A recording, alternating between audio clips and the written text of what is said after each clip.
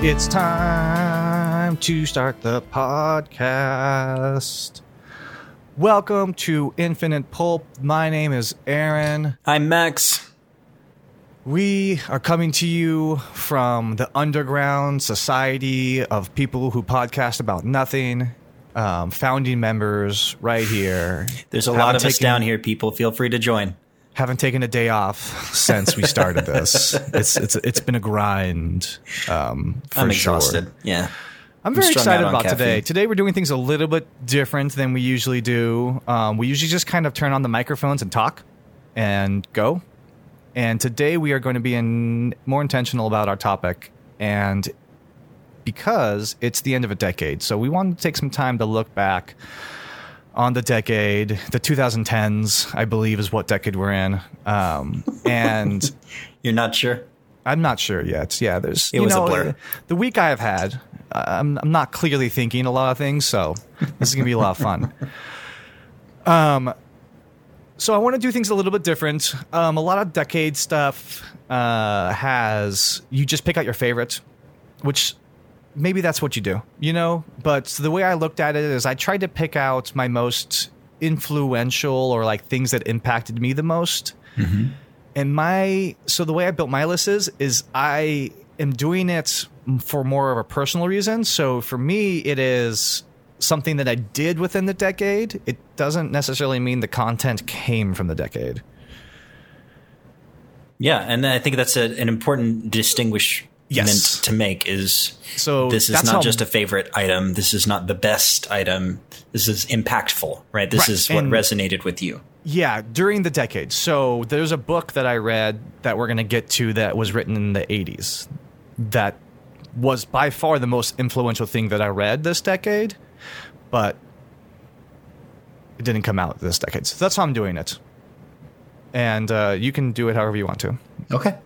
It doesn't really matter. But we have a few categories we're going to get through. One of mine is blank, so I'm going to try to think of it before we get to it.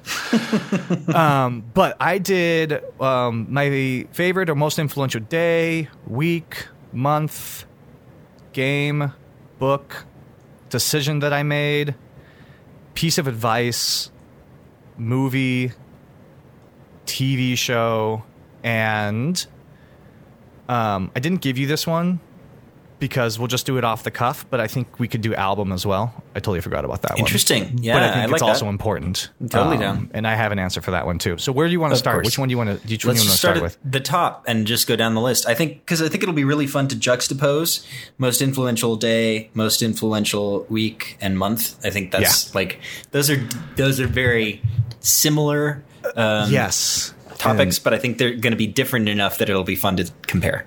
I do too, and my month is the one that I have blank right now, so I'm trying to think about that. So when we get to it, I will make something up, and the points don't matter, so hopefully it'll be right. Day. Do you want to go first? You want me to go first? Go for it. Okay, sweet. My favorite day was, or not even favorite, it's definitely the most influential day. I was sitting in college. It was the year 2010. I believe. Yeah, that's when it would have had to have been. I was sitting in my class, and some people were talking about what they did last semester or over break, and we had somebody come up on stage, and he talked about what he did the last semester, and he went to Florida on the Disney College program, and that was the first I ever heard about that. I didn't know that thing existed until then, and so I promptly looked it up. And he also happened to be in my intramural basketball team, so it was great that I could ask him all these questions. And I'm like, hey, how do you get into this? I want to do.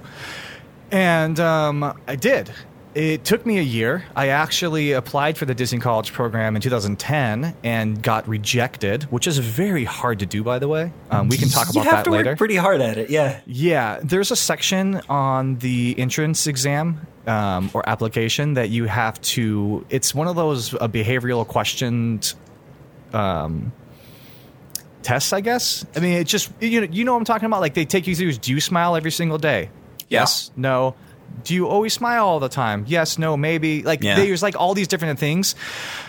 I answered that thing as truthfully as possible, and I got rejected. And so I told them the next time I applied what they wanted to hear, and that's when I got in. Yeah. And I figured out that they are just looking for these answers, and more likely they're looking for consistency with answers, and they want you to pick extremes. And so that's typically how those tests work. So that's what I did. Interesting. And I got in, which led me to meeting you and meeting Rob and working at Disney for a year and then coming back home and then working at Disney for 5 years after that and then moved. Like, it completely, like, that decision and day altered my entire, like, my whole decade is because of that one day. Because I don't know if I ever would have found out about it if I didn't know and he didn't tell me about it.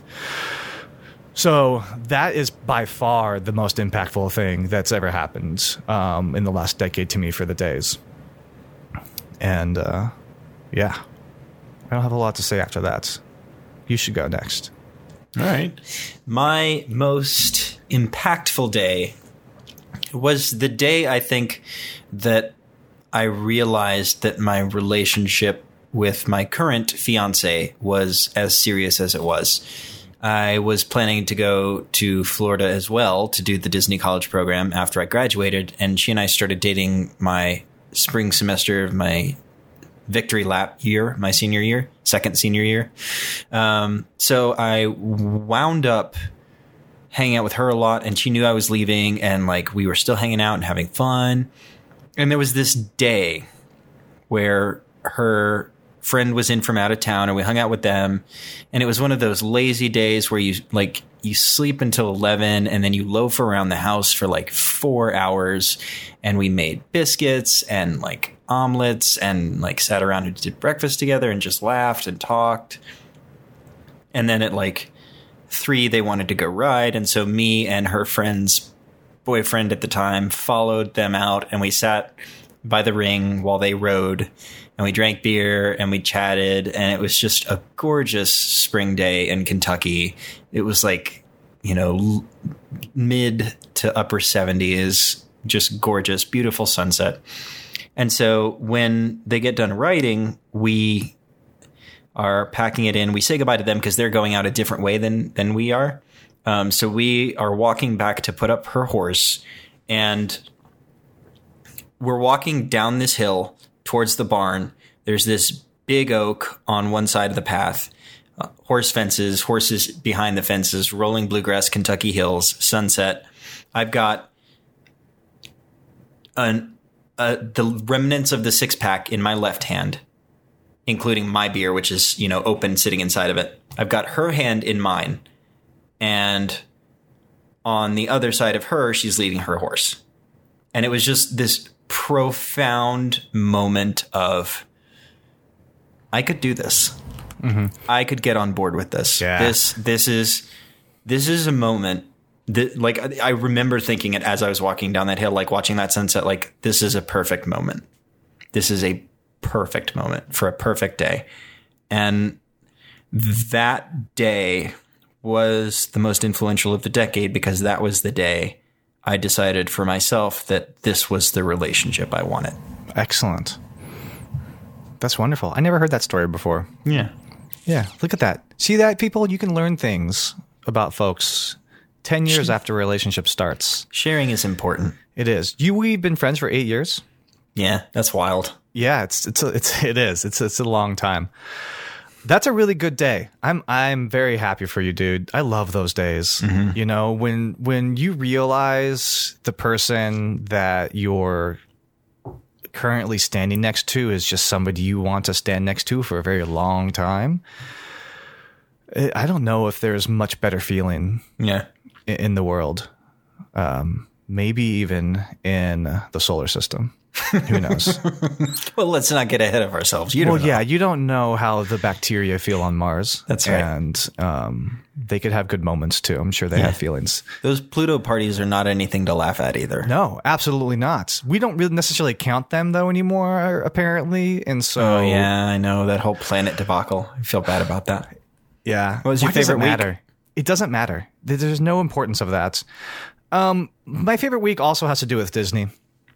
Well, not necessarily my favorite week. The most influential week, because inside of the Disney, it projected my next several years and altered how I was in Florida the next 5 years. So when I decided to quit my job as a financial advisor and go work for Disney, I just went up, left, quit, and was like, all right, I'm going to work for Disney. They don't know I'm going to work for Disney yet, but I do. Yeah. And so I did. And I had got an interview as a lifeguard, which I'd never done before. I was just applying. So a little background on Disney applications. They have hourly, part-time, hourly, regular roles. And the way it works is you can only apply to one of them in a 6-month period. Otherwise, you'd apply to every single job. Yeah.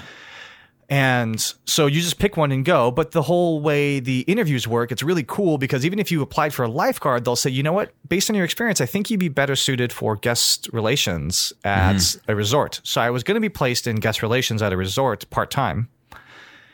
And it was going to be the boardwalk.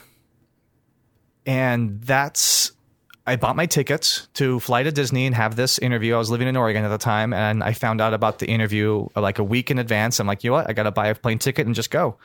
This is what I got to do. And so as I already purchased the plane tickets, I got an email from a different job at Disney that I applied for that was the call center job that I ended up taking. And paid better. It was full-time.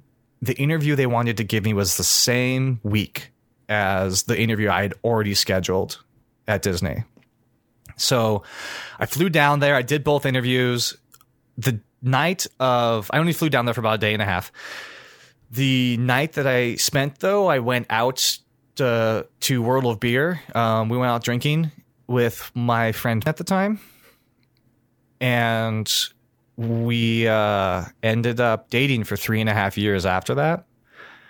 And the reason I think this is the most influential week is because if we didn't go out there, if I didn't talk to Megan that week, I think we would have ended up dating eventually, for sure. But I don't think it would have happened the same way because we kissed that night, and that kind of just started everything.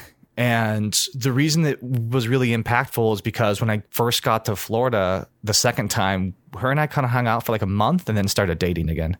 Or not again, but for the first time. And I should have waited. And I don't know if it would have happened the same way if I didn't kiss her that night. She kissed me, actually. But that's not true. It was kind of a mutual thing. Absolutely. For sure. And but it just kind of sent me, I mean, it in a time in my life where I should have waited to be with somebody and got my feet set and like singled life a little while, kind of what I'm doing now. It didn't happen that way. And and I think it definitely changed going forward. And so I kind of had it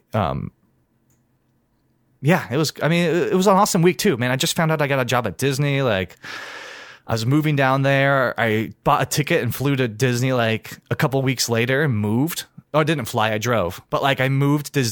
I called my best friend up after I came back to my interview and they accepted. I was just like, so I know you're in school right now and I don't think you have anything going on because your semester hasn't started yet and you're not working. What would you think about driving across the country with me?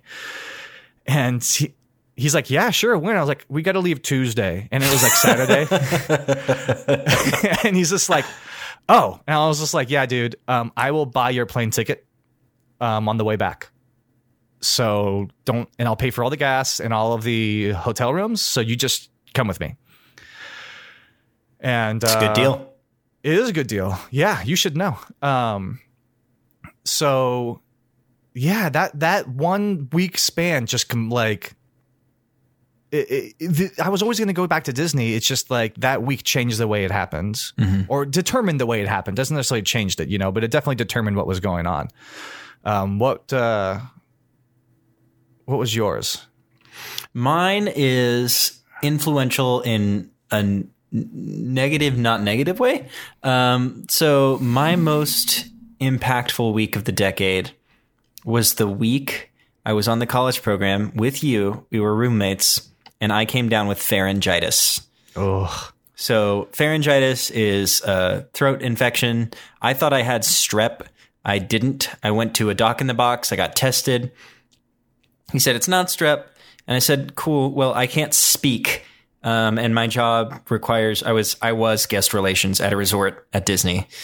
And so I was like, and we were leading into our busiest week of the year with Easter. Oh, and yeah. And so I had yeah. pharyngitis, and I said, I can't speak. My job is to stand in one place and check people in and answer questions all week. And I can't talk. I need you to write me a note saying I can't talk. And he said, I can't. I'm not going to do that. You should be able to talk. I looked at him. I was like, what? Yeah. I croaked at him. I was like, what do you want me to do? Like, what is this? And he was like, you'll be fine. And I was not. And I took like a week to get better. So I called in one day thinking that I would, rest up, feel better, and then go back in the next day. And it just didn't go away for like a week. And so when I came back, my bosses were all like, we're so disappointed. Like, we really needed you. And I was like, I was sick. What do you want from me? I couldn't do my job. Like that. There's nothing I could have done. And because of that, when I went back to Disney later to apply to work there, they said that I was perceived as an unreliable employee. And so I wasn't able to get a job with them right away, which meant that I was then able to decide to move across the country to be with my now fiance, Elizabeth. Yeah. And the rest is history. So that is probably my most influential week because since it was simultaneously the decision, the week that led me down the path towards Elizabeth, but it was also the decision that led me away from Disney. And for people who know me, that's huge because I had spent like most of my life convinced I was going to build my entire career at Disney. And I have since learned that I am just not a corporate person at all. I've tried working for other corporations and it never works very well. Yeah. It's just not a good fit. But that was an important week for me because it shaped my life for the better. I mean, it was brutal at the time. And like it was definitely a source of depression for a long time because I felt like I was a failure because I had gotten sick, which is its whole own, psychological trauma if you're being guilted because your body gets ill. Like, who does that?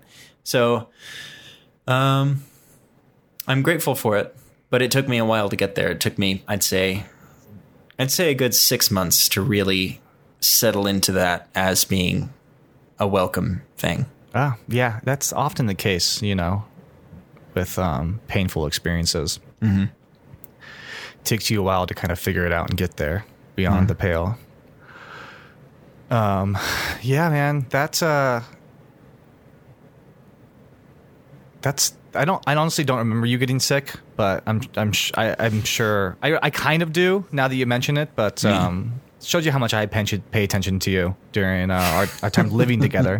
Like, same room. It's not like we were just kind of roommates. We lived in the same room. We were literally roommates, yeah. Yeah, It was like a college dorm room. It was maybe 12 feet square. Yeah. It was tiny. It's probably about the same size as my room, maybe a little bigger than I'm in right now.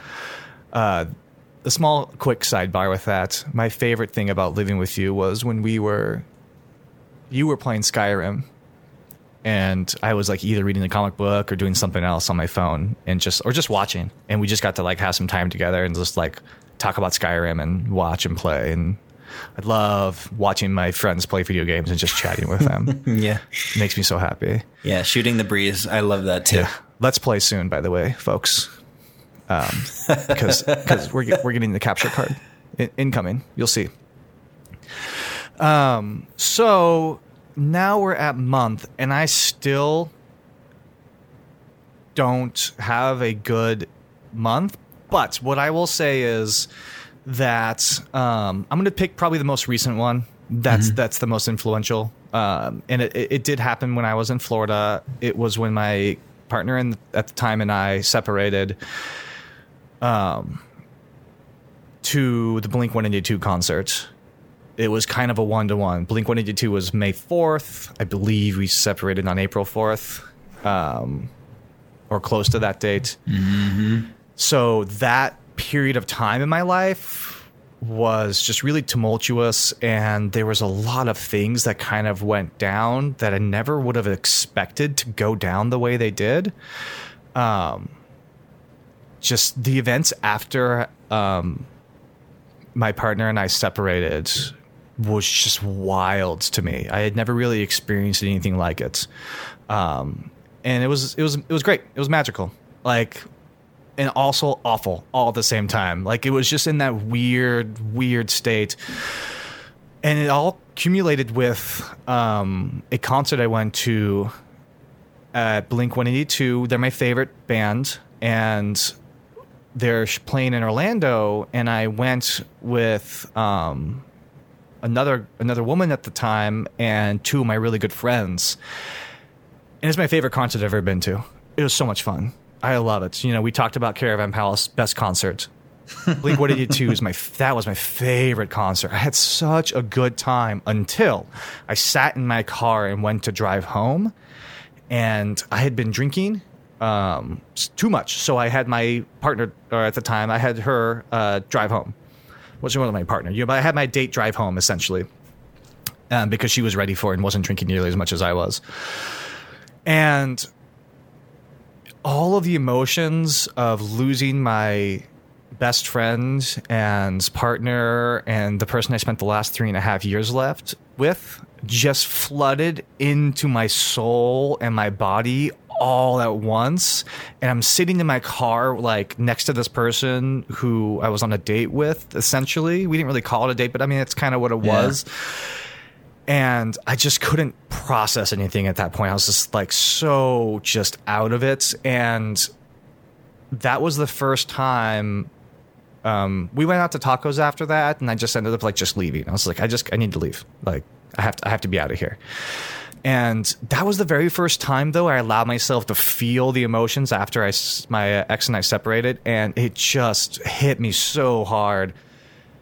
And it was the first time in a long time I had like a really, really good cry. I called my little brother because it was like 1 o'clock in the morning, and I'm like, there's nobody in Florida that's awake right now who's going to be willing to talk to me, and there are tons of people on the West Coast that I have access to. Cross-country friendship hype. I called like 4 people before I got to Austin, and I was just like, oh, dude, can you talk? And he's like, yeah, I got you. So we like chatted for like 2 hours, and that really like projected his and I relationships forward as well. Like, that's him huge. And I, like, so like I was able to process emotions, and I now have a closer relationship with my brother because of that. And I think that, I mean, and that month absolutely altered the next year of my life, and all of the anxious and insecurities that I had about that person I went on a date with just like never ended at all. And that's a whole nother story. But I think that was kind of the month I was thinking, but I didn't want to do some recency bias because it happened about 1.5 years ago, 2 years ago, year and a half ago. Yeah. So yeah, that was both a very fun and awful time. It was probably the most mixed emotion month I've ever had. Just like super high highs and just super low lows. I was listening to Sgt. Pepper's Lonely Hearts Club Band at the time. First time I listened through that album. I want you guys to know that album would be my choice for most influential album, but I can't listen to it anymore.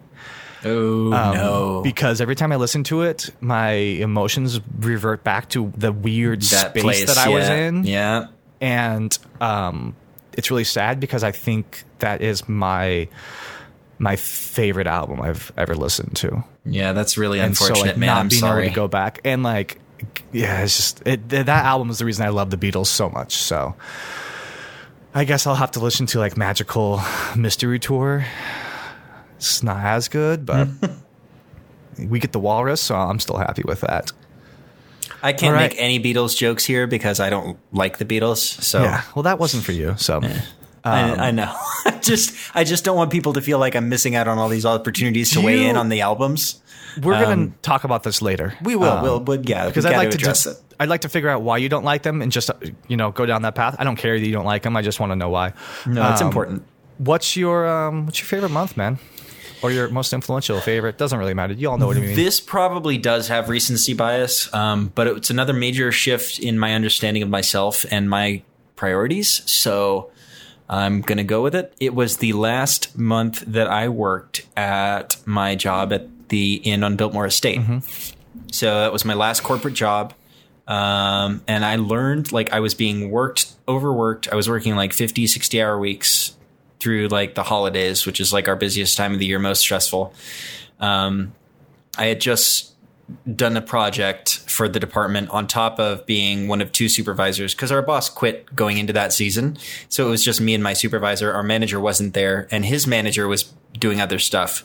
So it was a mess. It was just exhausting. It was just the two of us trying to run the ship.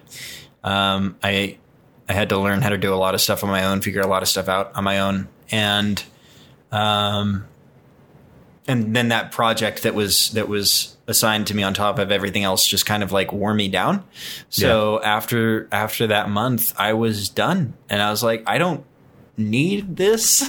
I don't need to feel exhausted all the time and feel like I can't show up for my relationship all the time to make money. There are other ways to make money where I can also show up for the important things in my life that matter. Yeah. And this was over 2 years ago now. No, it's right now 2 years ago. So just under 2 years. Yeah. I remember. I do remember that. It was heavy. There was a lot. It was a lot. And I'm glad that you got there though. I think that was one of my favorite times for you. Yeah. It was a really exciting period of transformation for me where I realized I didn't have to do this to myself to feel accomplished, that that I could go do what I wanted to do. That I could go do the things that mattered to me and go be the person I wanted to be. And that was really liberating and also terrifying. Which was a big part of how I knew it was the right thing to do. Mm-hmm. Yeah, that's the way I left Florida. You know, got to get terrified every once in a while to figure things out. Exactly. And selfishly, it allowed me to visit you pretty much whenever I wanted because you had lots of time. You could schedule yourself when you needed to schedule yourself. Yeah. And it was wonderful. I was like, oh, I can come up in January and we can just play Bloodborne the whole time I'm there. Heck yeah.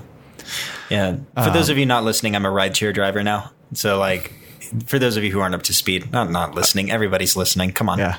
For all those people out there that didn't download this podcast. Correct. I'd like to give you some information. Yeah. Well, they need to know too. The whole world needs to know. That's true. It is. Yeah. I drive for Uber and Lyft and I make my own schedule and it's magical. Yep. And I work 40 hours a week and no more. And I love it.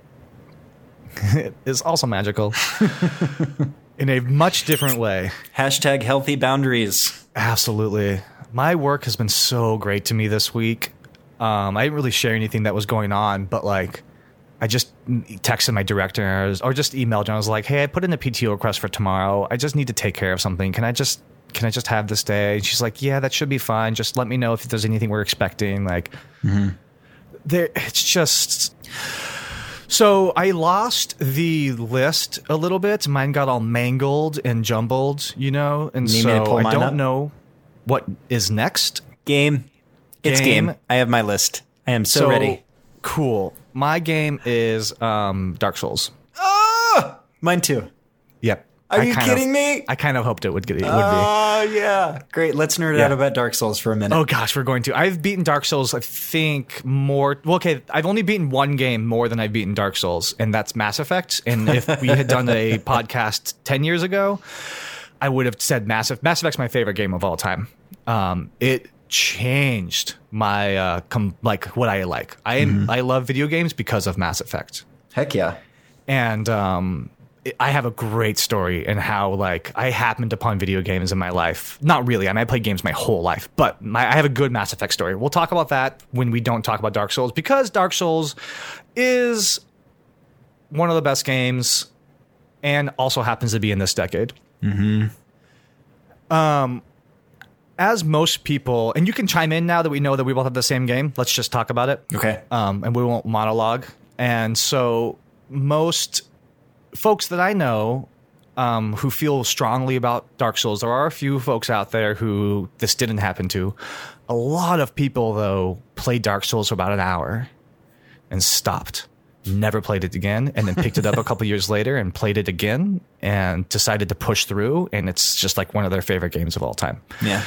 That's me. I picked up Dark Souls twice and was like, this is really cool, but I'm not really feeling it yet. And then I just pushed through and like, this is amazing. It happened when I was on the college program. I was watching my roommate play Dark Souls and I was like, wow, this is really, really cool. Like, you mean you get to, oh, there's a trap there. Oh, that shouldn't be, like all these things that are like, you're not used to in games, at least for I wasn't, and just the perfect style of combat that I like, and challenging but surmountable bosses. It has my most frustrating and favorite. It has my favorite boss fights and my most like frustrating. Like I spent 5 hours. It's the boss I have spent the most time in my entire life fighting, and there's 2 of them, and I hate them. Well, are you going to tell us? Or you're just going to tease us with it? Come on. I'm going to tease it, and then I was figuring on knowing you well enough to chime in and say he's talking about Ornstein and Smaug. But you actually went through that. You burned through them real quick. You got through them in like 5 hours, in like 5 tries, right? The second time. Okay. The first time I played them, I spent 3 hours struggling. And that's what happened. That's what happens when you're friends for so long. Is the stories start to blur. So I thought you would burn through them that quickly the first time. Okay. No. I spent about 3 hours trying to fight them, and then realized I don't have the patience and or skill to do this. And I walked around Anor Londo for about 3 hours of gameplay and just circled my way around the castle and fought every single Black Knight or Silver Knight. Just power and level. Just grinded and gained like 8 levels. And then I went back and I beat them like in like a couple hours. Yeah. And then the second time I beat them, I was streaming the game because I was like, oh, this is going to take me a long time. Let me stream it. So I streamed the fight, and I was like, all right, I'm going to take a drink every single time I die to these people. Oh, what a bad idea. And I beat them in like 4 tries. I was like, well, I guess I'm just going to keep playing and we'll just drink every time I die because this stream is not as fun as I thought it was going to be. And I was like, wow. But at that point, like I had already played through Dark Souls twice. I had developed my style of combat because I'd also beaten Dark Souls 2 and 3 and Bloodborne. And, and so it's all those like, oh, I am a Dex character with no shield and a sword that I can use two-handed. Yeah, that's definitely the way to play Dark Souls. Yeah, it is. I was playing as with the Zweihander and a Great Shield my first playthrough, and it was just like stumbling and munching on everybody. It was great, but I had way more fun as a Dex character. Why is it on your list though? Because I just think it changed It's my favorite genre now, and they're starting to copy it well. My new and the game I'm playing right now is just a Dark Souls Star Wars game. So I love it so much. I think Dark Souls is important. I think because it reminded gamers that they don't need waypoints. Yeah, and I think that's something that's a rabbit hole we were going down there near the end of the aughts. Is Skyrim really introduced.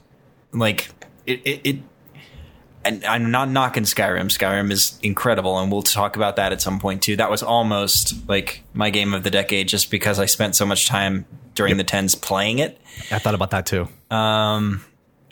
But like the arrow that just like points you where you need to go, and you just like you don't actually look around at what's happening in the world. You just point your character at an arrow and run until you get there. Like that was problematic for a lot of reasons, and Dark Souls reminded gamers that they could struggle and that was fun.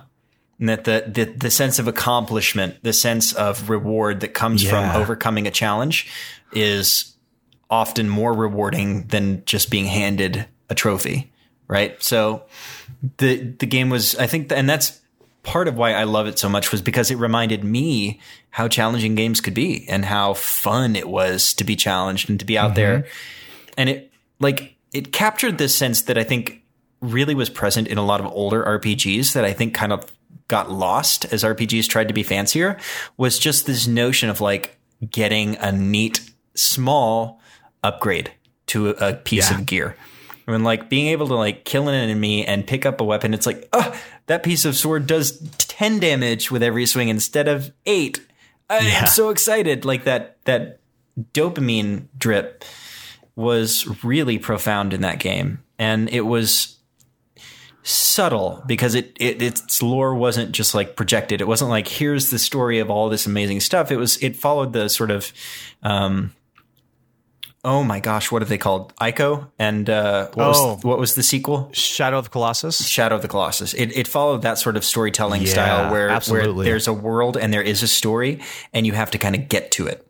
Yep. And that was really fun too, because it really did feel like this post-apocalyptic fantasy world where everything was just burned out and you were like digging through the ashes trying to find some semblance of meaning among all of it. And that was fun because that journey as the character paralleled your journey as a player, trying to get back into this feeling of like overcoming these incredibly difficult enemies and bosses. Like not even the bosses, the enemies themselves. Like if you weren't careful, you'd just die. And the game, you couldn't just quick load back to like where you had just been. You had to like respawn at a different place and work your way back. And it was and get your punishing, but in a rewarding way. It was like valuably punishing, I think.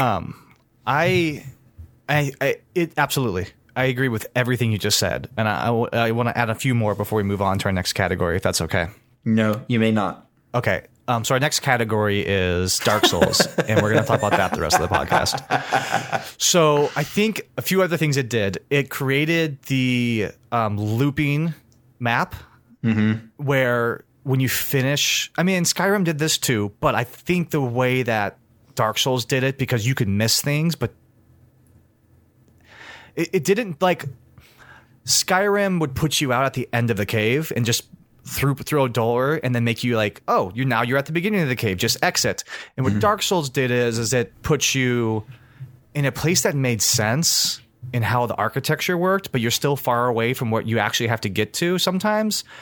But the shortcut is still better. And the reason the shortcut's more fun is because now I don't have to fight 30 guys between my goal. I have to fight 4, and I have a lesser chance of dying.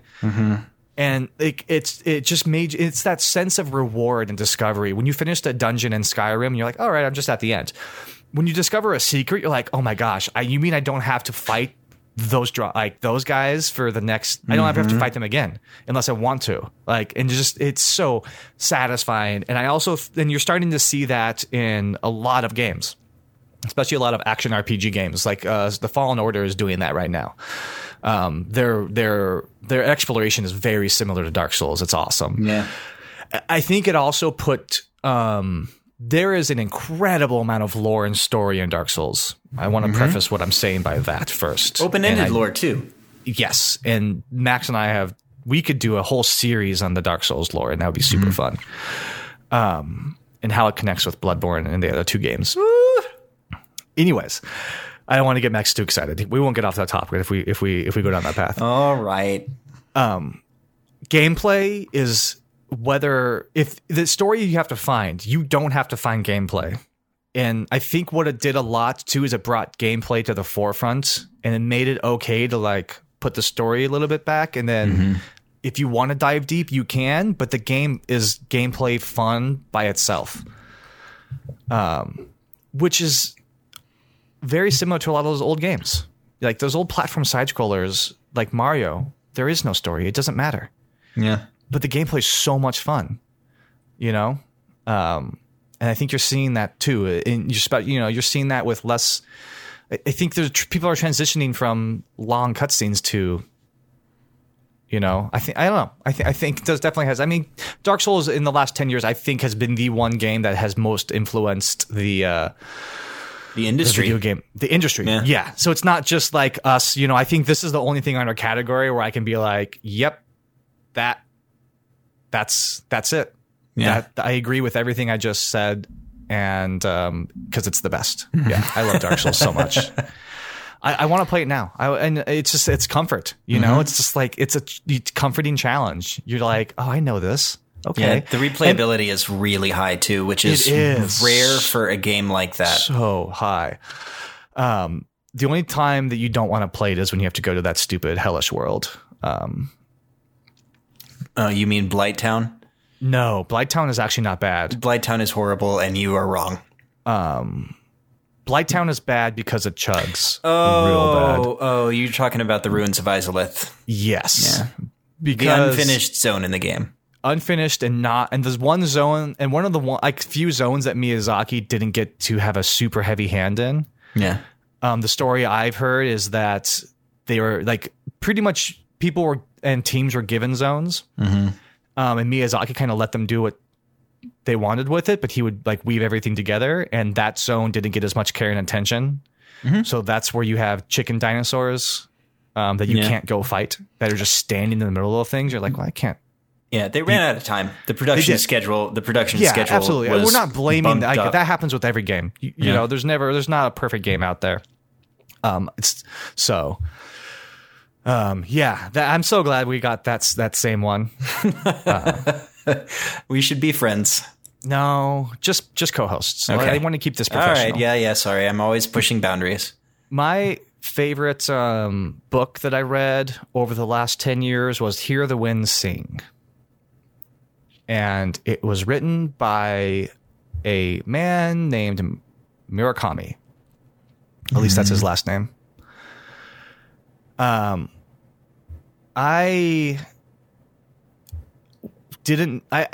before I read this book, I was a strict, pretty much only read fantasy or some sort of like that ilk. Sci-fi, fantasy, you know, what you would want to quote in geek books, essentially. Mm-hmm.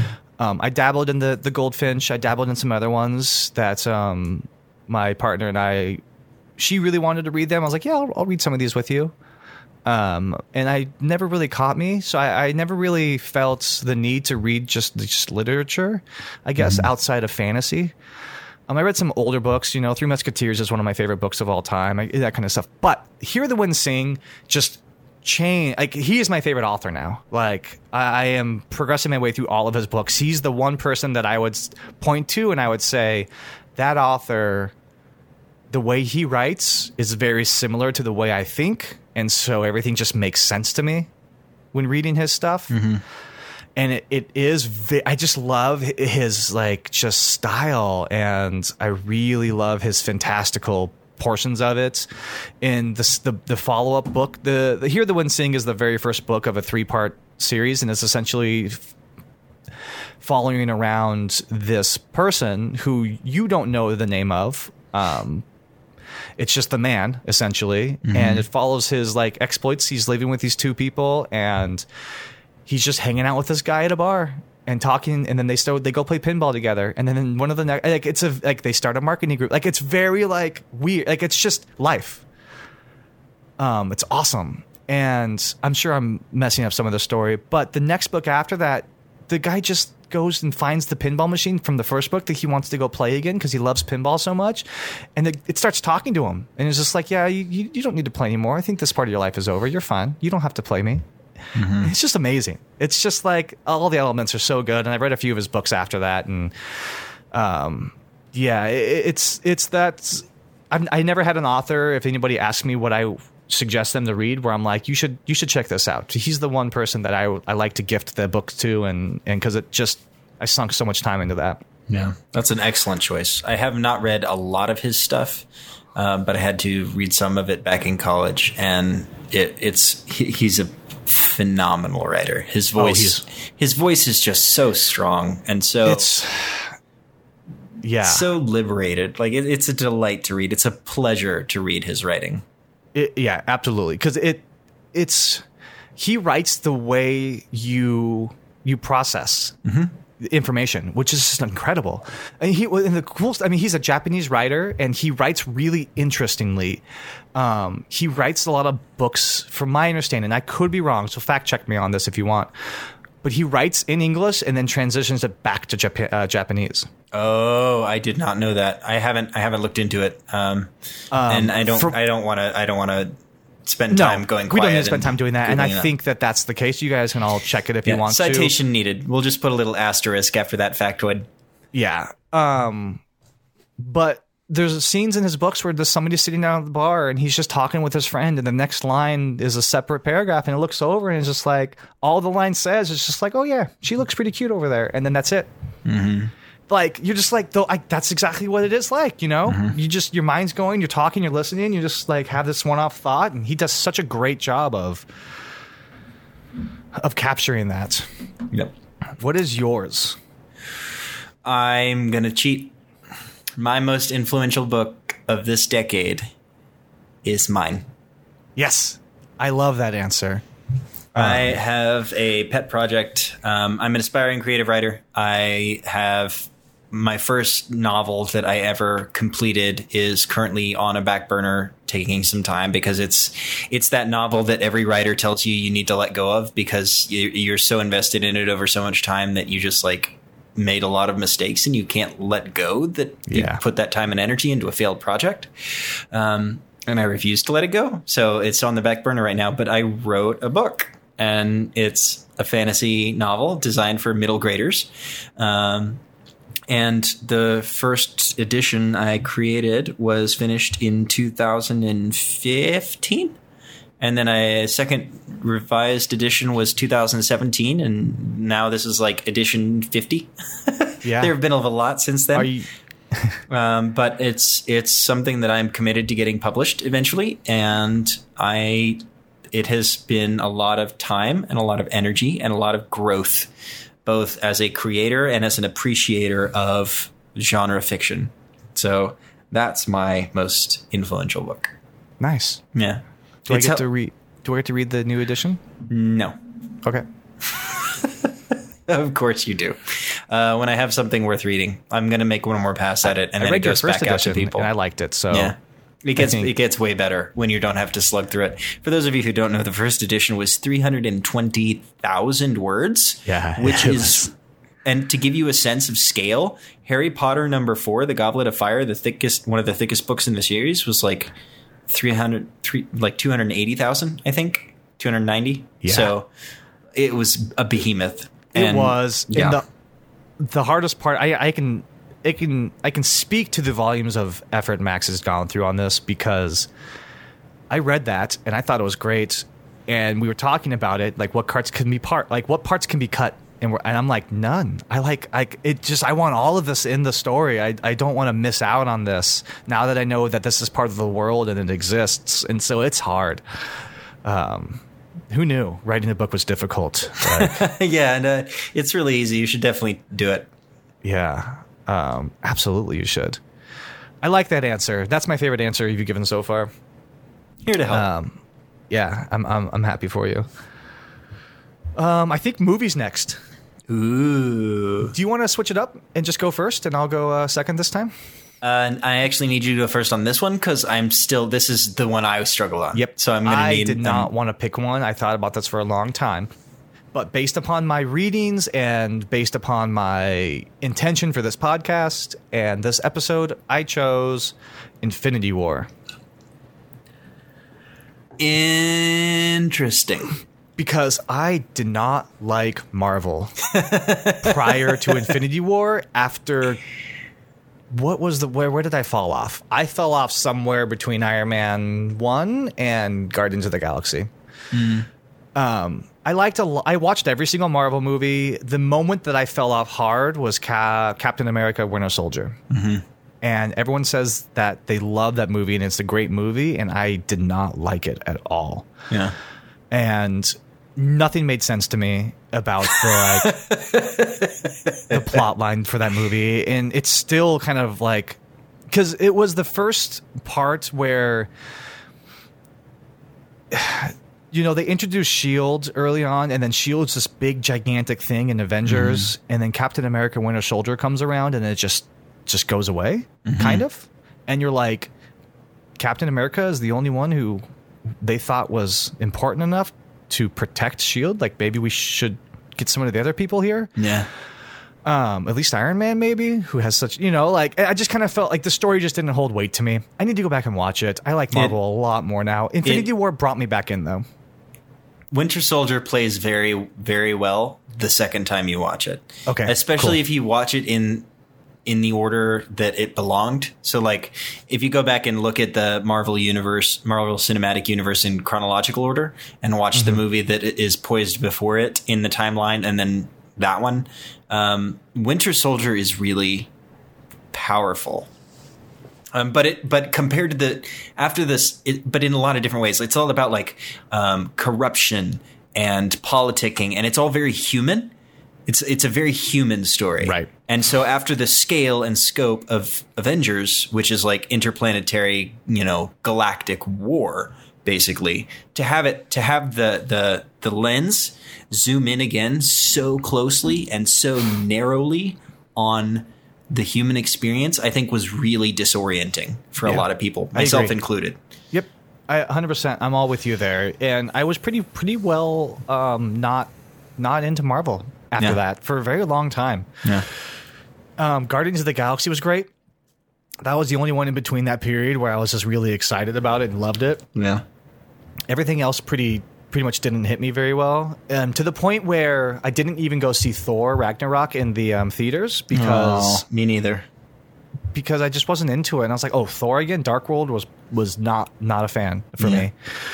And I went and saw Infinity War, and I was like, "Oh my gosh, I'm in. I'm 100% back into this." And I've rewatched a lot of the Marvel movies I didn't like, and I love them now. Like, it's reinvigorated me into that series and that whole world. And it just, I'm so part of it now, and look forward to every single movie that comes out. Like, I'm in the group. I'm in the system. You guys have another one. You are indoctrinated. Yeah, so that's why I picked that one. It was one of the first movies, like, not first movies, but it was one of the only movies in that decade that just gave. It's so wonderfully epic and magical and powerful, and just the question that it brings, with Thanos and his goal and the intentions behind what he's doing versus, is this actually good that he's doing? Like, does this solve things? Thanos did nothing wrong came from that. Right. It's just great. Like, yeah, I love that movie. It's so great. That's a good choice. I am going to have to say, and this is going to sound kind of recent-y, kind of cheesy, but I think probably, like, I was going to say, I was really torn back before, like, we kicked off. I was going to say I was torn between Inception and, what was the other one? I've got it right here. Hold on.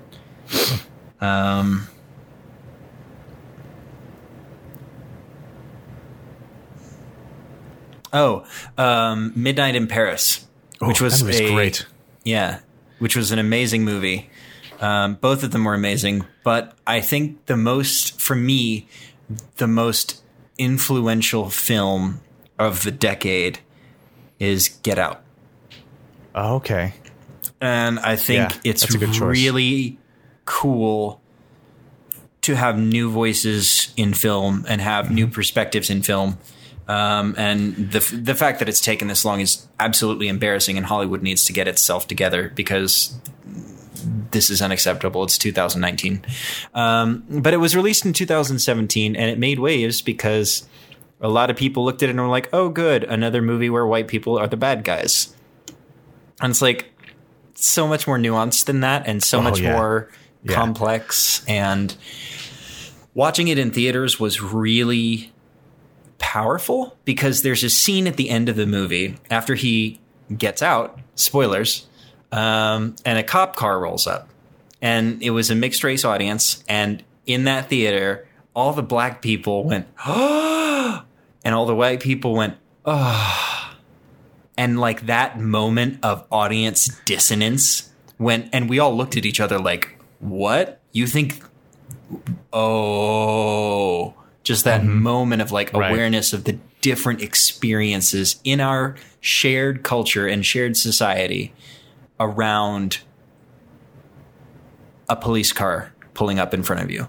Like, that was so powerful to me. Yeah.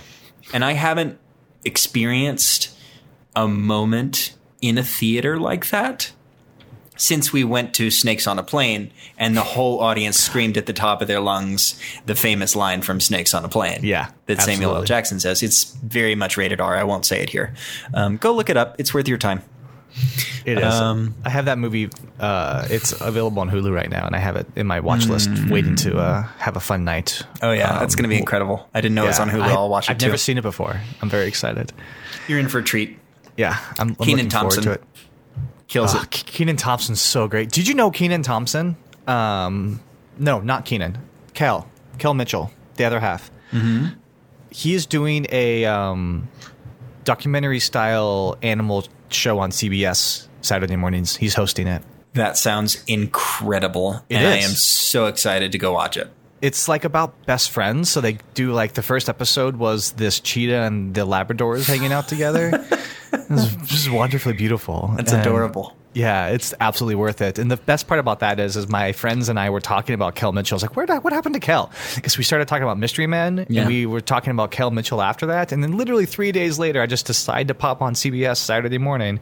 And what happens? There's Kel Mitchell, opening the episode, premiere. I was like, this is great. This Yeah. couldn't have more perfect timing. Yeah. Good for him. Oh, I'm glad. absolutely. I like Kel a lot. He was my favorite part of Kenan and Kel.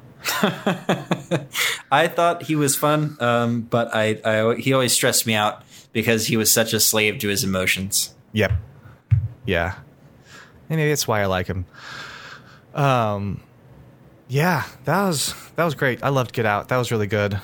Yeah, it's relevant. I mean, it's the sort of thing that like, it's just a movie that matters. And I think for me, that influence, because I think in terms of like global influence, I think Avengers was probably important because it Right. popularized the superhero movie and basically was the culmination of like a decade of work at Marvel in their cinematic universe to like pull these threads together yeah. and make a superhero It's- team movie, and they did it and it was successful, and that was so cool because it catapulted superheroes and comic books back into a position where it wasn't creepy or weird or gross to like, and it brought it back into the cultural eye, and I think that's important. But I think making sure that Black perspectives are seen and heard in our world is a little bit more important. Sorry, comic book lovers. Yeah, It's great. I I agree. love comic books. I just think people's needs are important too. Yep. Yes. Yes, they are. Absolutely. All right. Next one on the list is TV. And I went... Now that I'm looking at my phone background, I probably should have chosen something different. I probably should have picked Dragon Ball, but I didn't. And I chose Last Week Tonight with John Oliver. Interesting choice. It's the only reason I have HBO. I could probably get away with not watching a lot of those TV series, but I adore his show so much, and I catch it every single week. It's one of the really only TVs that's like TV like series for me that's appointment television at this point. And I understand that there's an agenda there and it swings one way versus another, but it really has impacted me on opening my eyes up to what's really going on and a lot of the systemic issues that happen in the US. Yep.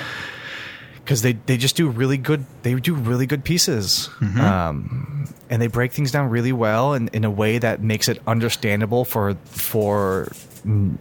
people like me to understand who don't have a whole breadth of knowledge about what's going on and all these different systems and organizations and everything. And they do such a great job there. So yeah, I think that has changed my life for sure. It's absolutely altered and changed my perspective on the world and my wanting to be involved in things that in like frustrations and anger towards things that I didn't think I was going to be frustrated and anger towards. Yeah. So cool. And it also has some of the best mid-episode fun things that they do. Mm-hmm.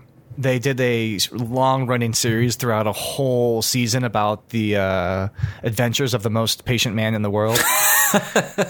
And it's this guy on C-SPAN who is taking calls from anybody who calls in.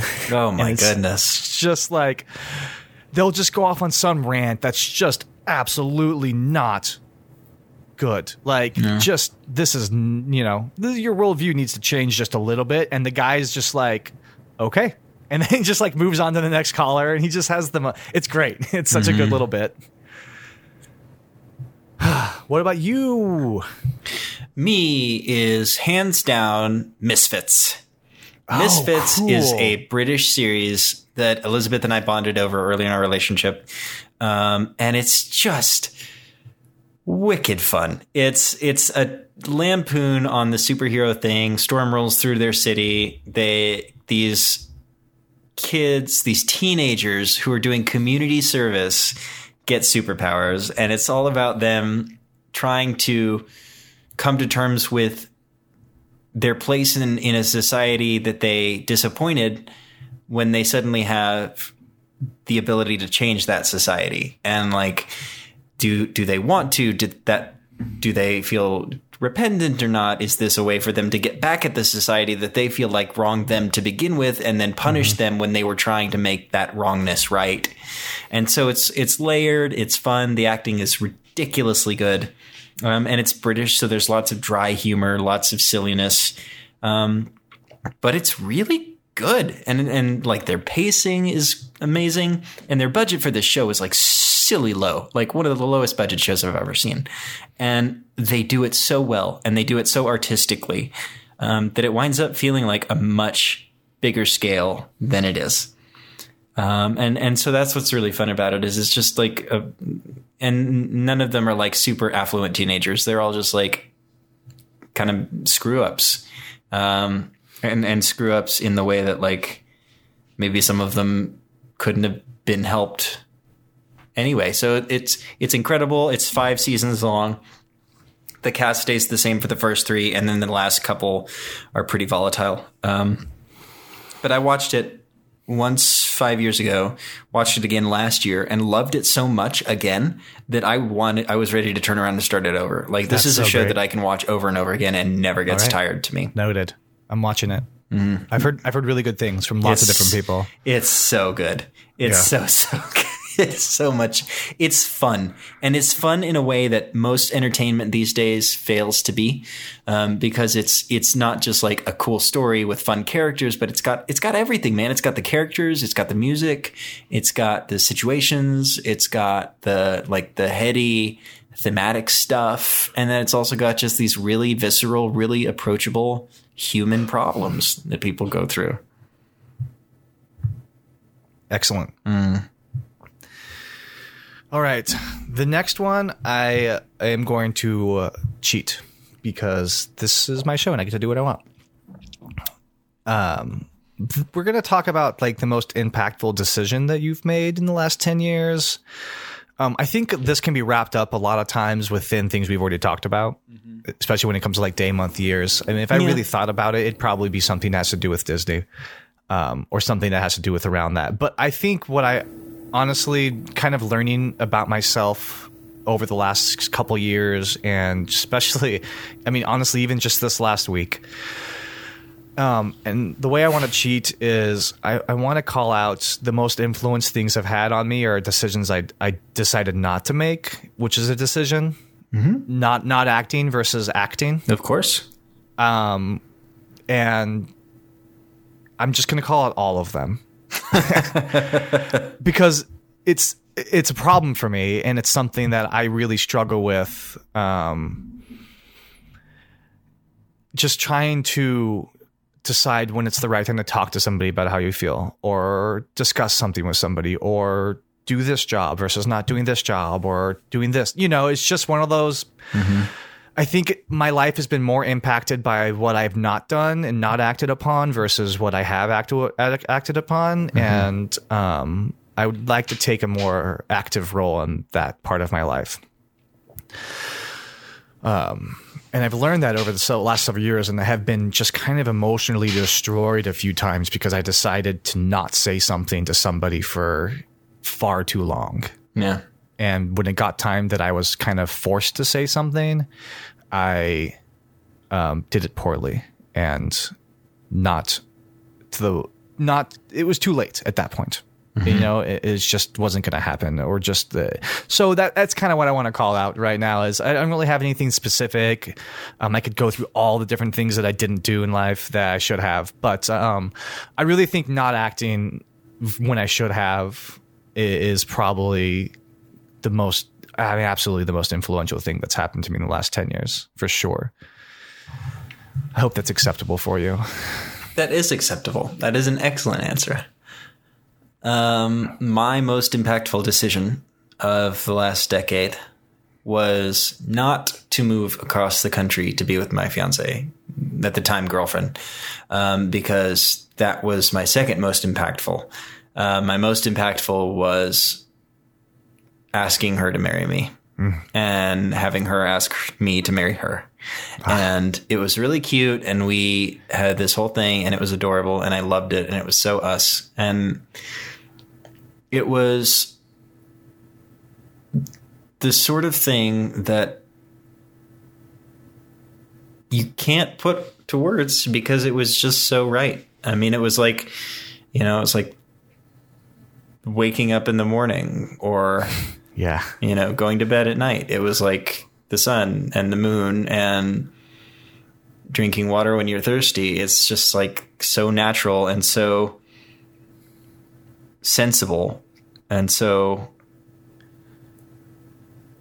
right. Can I ask you something? Yeah, go for it. When you first met her earlier on and you were kind of going through your first feelings towards her and developing those, did you also feel right and natural during that time? Not at all. Absolutely not. So this was until that day that I mentioned at the beginning of the show, where we were at the farm together. Like, it was just, we were dating. And then that day happened and I was like, oh, this could be a lot more than that. Okay. And it's continued to grow. And I think that's one of the reasons that this relationship has lasted, because before this, we've been together now 7 years. Before her, the longest relationship I had ever had was 4 months. Mm-hmm. And there was a balance to our relationship and a pacing to our relationship that was a balance of the two of us.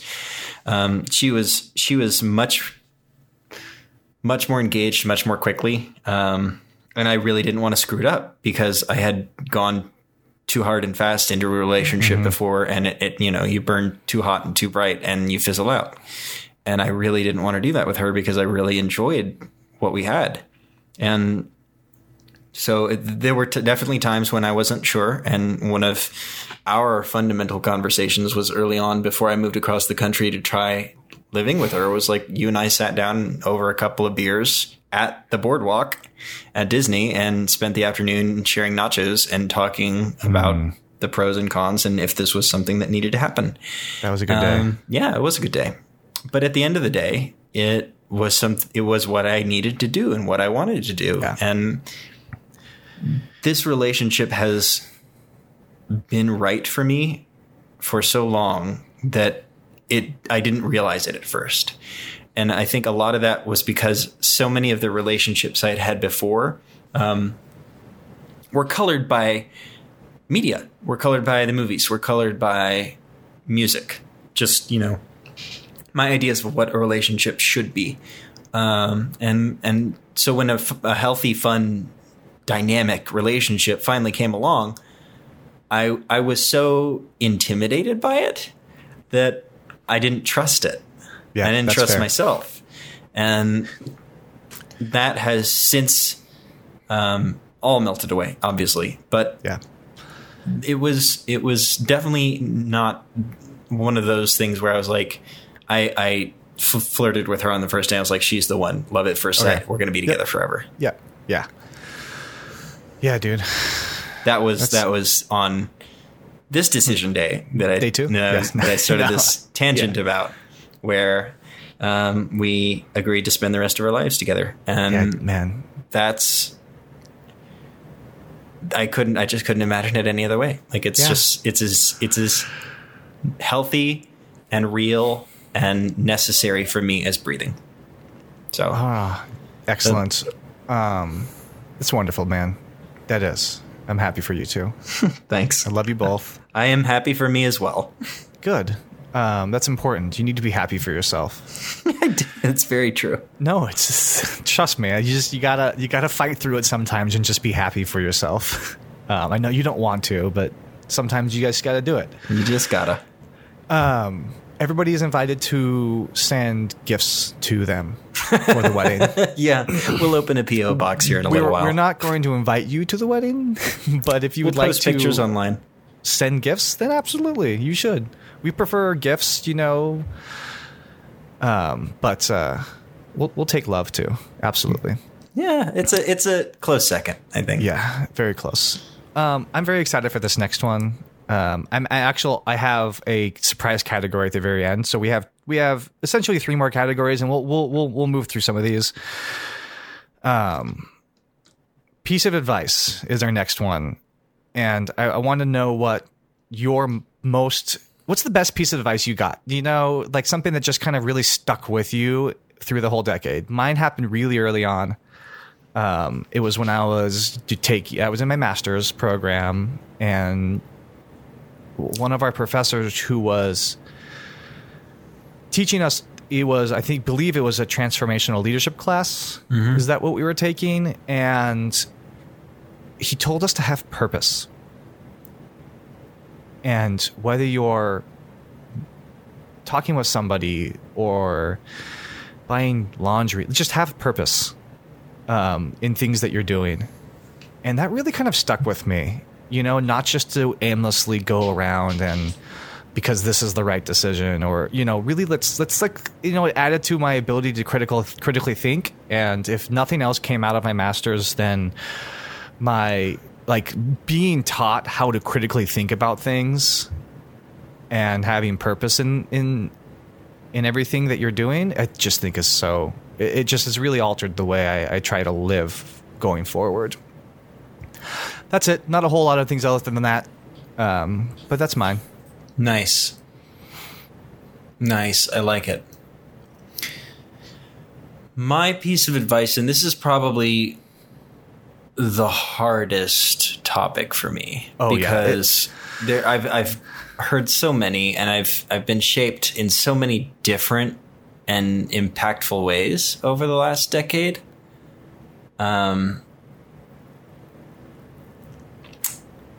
And I still am not sure I have an answer. That's I okay. think I can try to sum it up in what I guess is the most. No, there is a quote, and I need to find it. It's okay. It's from this movie that I love, and it's. I need to. Yeah, give me 2 seconds. Go find it, and I will talk about my second piece of advice that I received. You just get so many pieces of advice. Yeah, gosh, you don't even know. You need them.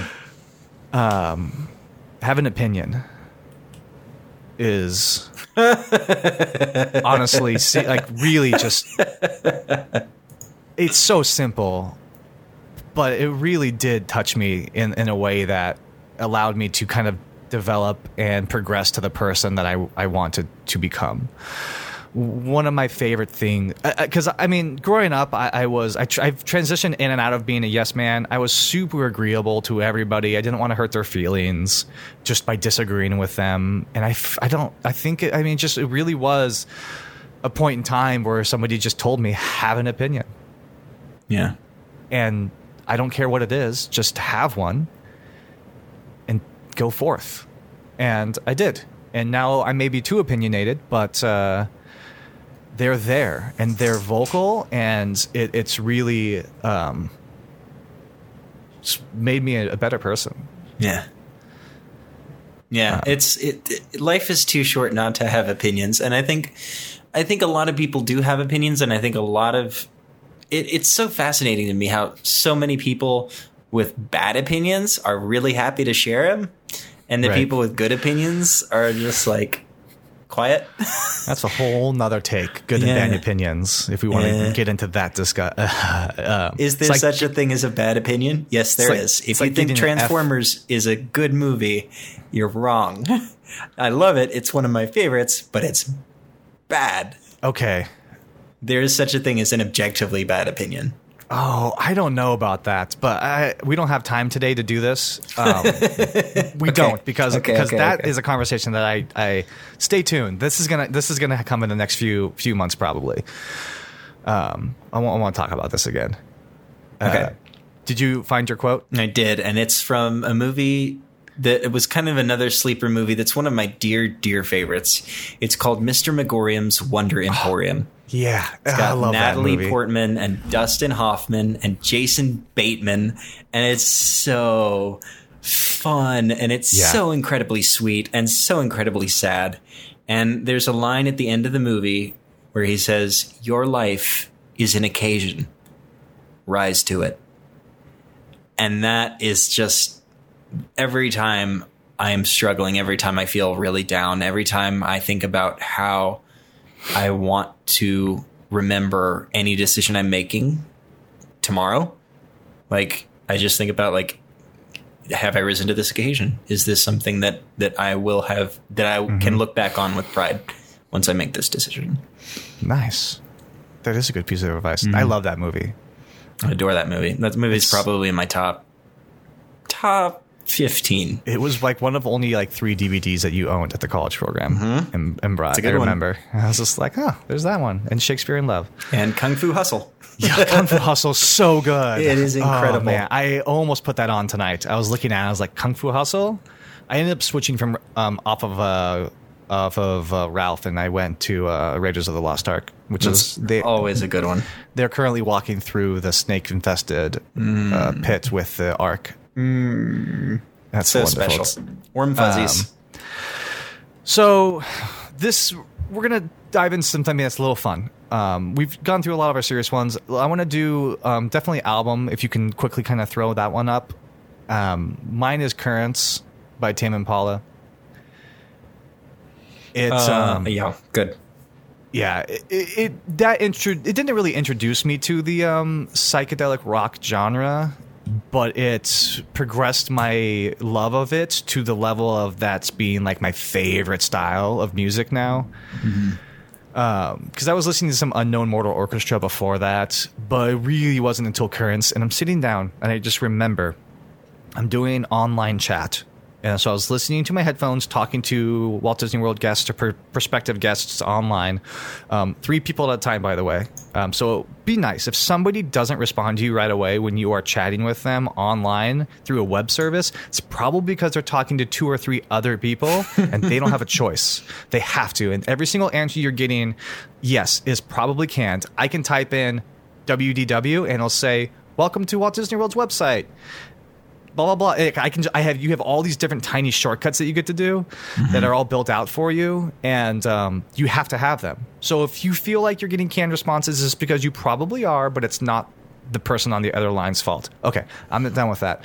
I was sitting there doing chats and working through them and having a good time. Chat day was always the best day at work because you just get to sit next to the people and just talk and chat with everybody else. It was great. I developed a lot of really, really close friends off of just doing chat. And I put on my headphones because one of the days I was doing chat where nobody else was really in there, that I was like we were friends and just hanging out. So I just wanted to throw on some music, and I put on Tame Impala Currents, and I was high, like legitimately felt altered and high because of that sound. And I was like, I can't listen to this right now. I have to spend some more time with this. And then it is both my most influential and my favorite album of the decade. Nice. By far. Like, I've listened to that so much. I love them very, very dearly. And they are all wrapped up in other parts of music and bands that I like too. So that's mine. Did you have one? I do. Let me pull it up. I need to make sure I get the date right because I don't want to be out of the circle.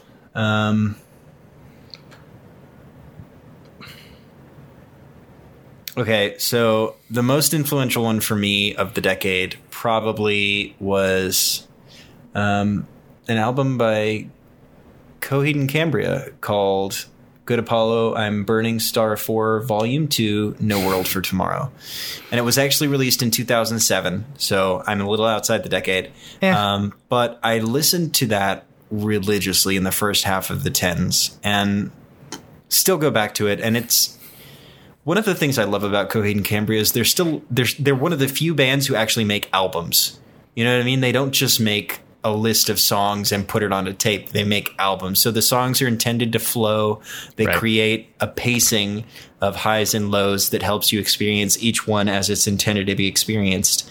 That album just is incredibly awesome. And I love it. And it's one of my go-tos all the time. Like, even when you and I were up in the Northwest last fall, we were listening to that as we drove home from a night out, and it's just good music. It's really good. Yeah, it is. I love Coheed and Cambria. Yeah. I do.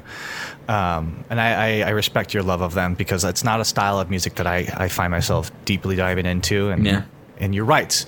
You have right opinions about things being albums and not being albums, and it's really frustrating because Spotify is built now for singles. Yep. You can't just go to your artists and look up their like before. I could go to my phone, click on artists, and they would just list my artists, and I can click on them and it would be all their albums. Or I could click on albums and it'd be all their albums. Now it just shows me who I'm following, and if I don't follow them, they're not in the same list, so I can't just download music. I know, it's just so dumb. I'm sure I'm probably not working it the way I should. I'm just getting angry at technology, but no, I think it's valid. I think the buying singles, like, ever since people started buying a single song on iTunes for $1, like, the music industry has shifted kind of, and you have to be able to survive in that kind of environment. And so it makes sense that more people are creating music that's designed to be experienced that way that culture. You're right. It does propagate it more because of the way Spotify and iTunes and everything else is set up, which is really frustrating because I don't listen to single songs. I will not download somebody's single unless it's one of my favorite bands until their full album comes out, and I just listen to the full album. Yeah, agreed. It's the way I like to do it. I just like to listen to, and if you ask me what a great song is on one of the new albums, I'm like, yeah, I really like that song. I don't know what it's called because I just put the album on and run through it, but I do like that song a lot. So I have two more things for you. The last topic that we have on our list is favorite meme or internet buzz. Yeah. I had a really good friend, and I love him so dearly. He wanted me to do a whole podcast on the best memes of the decade, and I'm like, I'm not doing that. I don't want to do that. But I do want to pay tribute to his good idea because it is a good idea. It's just not something that I'm able to speak on. So I wouldn't be good at that. But I do want to tell you. I do want to tell you a story, if possible, and I'd like to ask you a question, Max. I'm ready. Did you ever hear of the tragedy of Darth Plagueis the Wise? Because, it's not a story the Jedi would tell you. It's a Sith legend. Not. Darth Plagueis was a dark lord of the Sith, so powerful and wise that he could use the Force to influence the midichlorians to create life. He had such a knowledge of the dark side that he could even keep the ones he cared about from dying. The dark side of the Force is a pathway to many abilities some consider to be unnatural. He became so powerful. The only thing he was afraid of was losing his power, which eventually, of course, he did. Unfortunately, he taught his apprentice everything he knew, and then his apprentice killed him in his sleep. Ironic. He could have saved others from death, but not himself. Beautifully done. It gets me every single time. it gets and I just kind of want to leave it at that and move forward. Good. I love it. I have a couple. I need to make sure on the time roll that the timing is correct. Yeah, I don't know if that one actually came out in the 10s because it was from a movie in 2005, which I actually just watched today, weirdly enough. Mm-hmm. And I was like, forgot it was in there. And then I was listening to the Pablo team. I was like, wait, hold on a second. I know that. Mm-hmm. Yeah. Oh, I have what I'm going to talk about tonight. Yes. Perfect. But it's my favorite thing of the 10s for me. Like, I didn't get on Reddit until then. And so, yeah, it's wonderful. I have so many. Memes are so fun to me and so powerful and so lasting. Like, I will sit there and meme about memes that existed like over a decade ago. I'm an old man when it comes to internet memes. But I think my favorite of all time is probably the GIF about it. So it centers around the Council of Elrond during the live action Lord of the Rings movies. And it's the one where Boromir says, yes. What about a catapult? And they're all looking at him like, what? What do you mean a catapult? And he says, no, bear with me. What about a catapult? We could. They're like, that's a stupid idea. No, absolutely not. We're not doing that. And then it cuts to the battle of Pelennor Fields in front of Minas Tirith. And they're like, all right, let's try it. We're desperate. That's great. And so it breaks down at the end and they launch the ring and it misses. So Boromir has to go get the ring. And that's like when he's walking up the mountain to claim it, from Frodo or whatever. Oh, awesome. And then he brings it back down and he says, no, we're going to try again. This will work. And he launches it through the eye of Sauron, collapses the tower into the volcano, and everything collapses. And then it cuts to him standing in Osgiliath during that earlier battle. Yeah. On top of the parapet, waving a flag and saying, you said I was stupid. You said this idea wouldn't work. Now who's the winner? Now who saved the world of men? And it's just one of the most ridiculous, nonsensical, beautiful pieces of art I have ever seen. Wonderful. And I laugh out loud every time I watch it. Yeah. Yeah. I have a few comic strips that are like that. I have a little tiny one that's about a dog, and it's real simple. And it has a dog sitting down with a Frisbee in his mouth. And it's like, and that's the first picture. The second picture is, no take, only throw. It's just so great. Speaking on your meme and favorite GIF, is the I like the Fozzie Bear version of Walking to Mordor when it just has Fozzie Bear walking up the mountain and it says you can't just waka waka into Mordor. It's so great. It just gets me every time. I love that one so much. I just love the Muppets. They're great.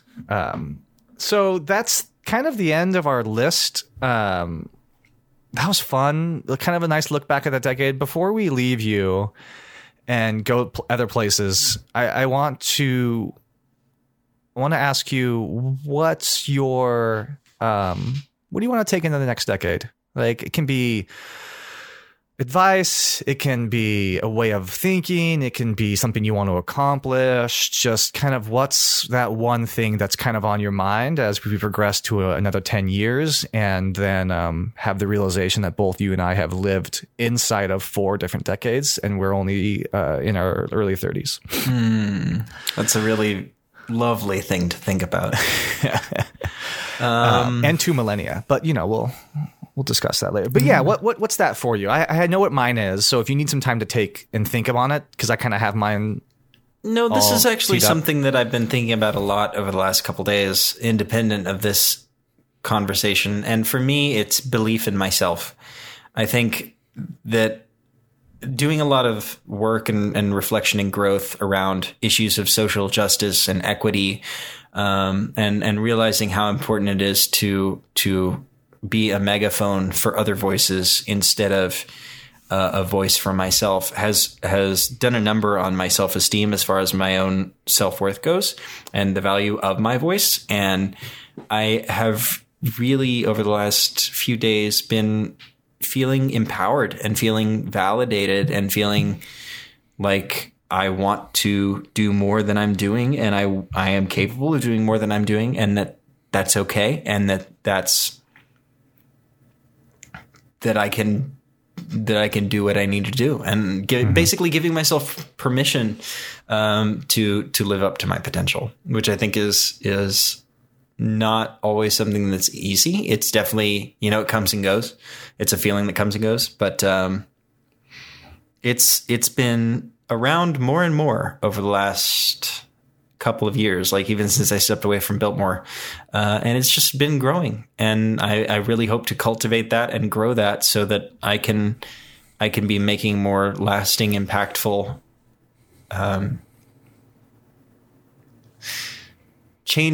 positive changes on the world around me.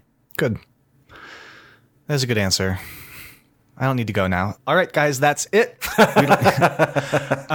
Faker. I think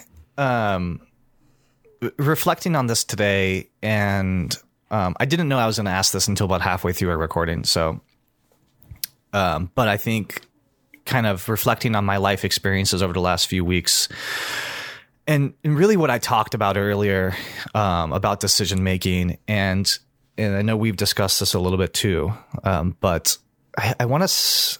Just when I'm getting to the point in my life where I'm getting old enough to where I should probably be thinking a lot about making good moves and setting myself up, I want to take more chances on things and not shut myself off to a possibility strictly because I don't think it's going to work, or I don't think it's the right thing.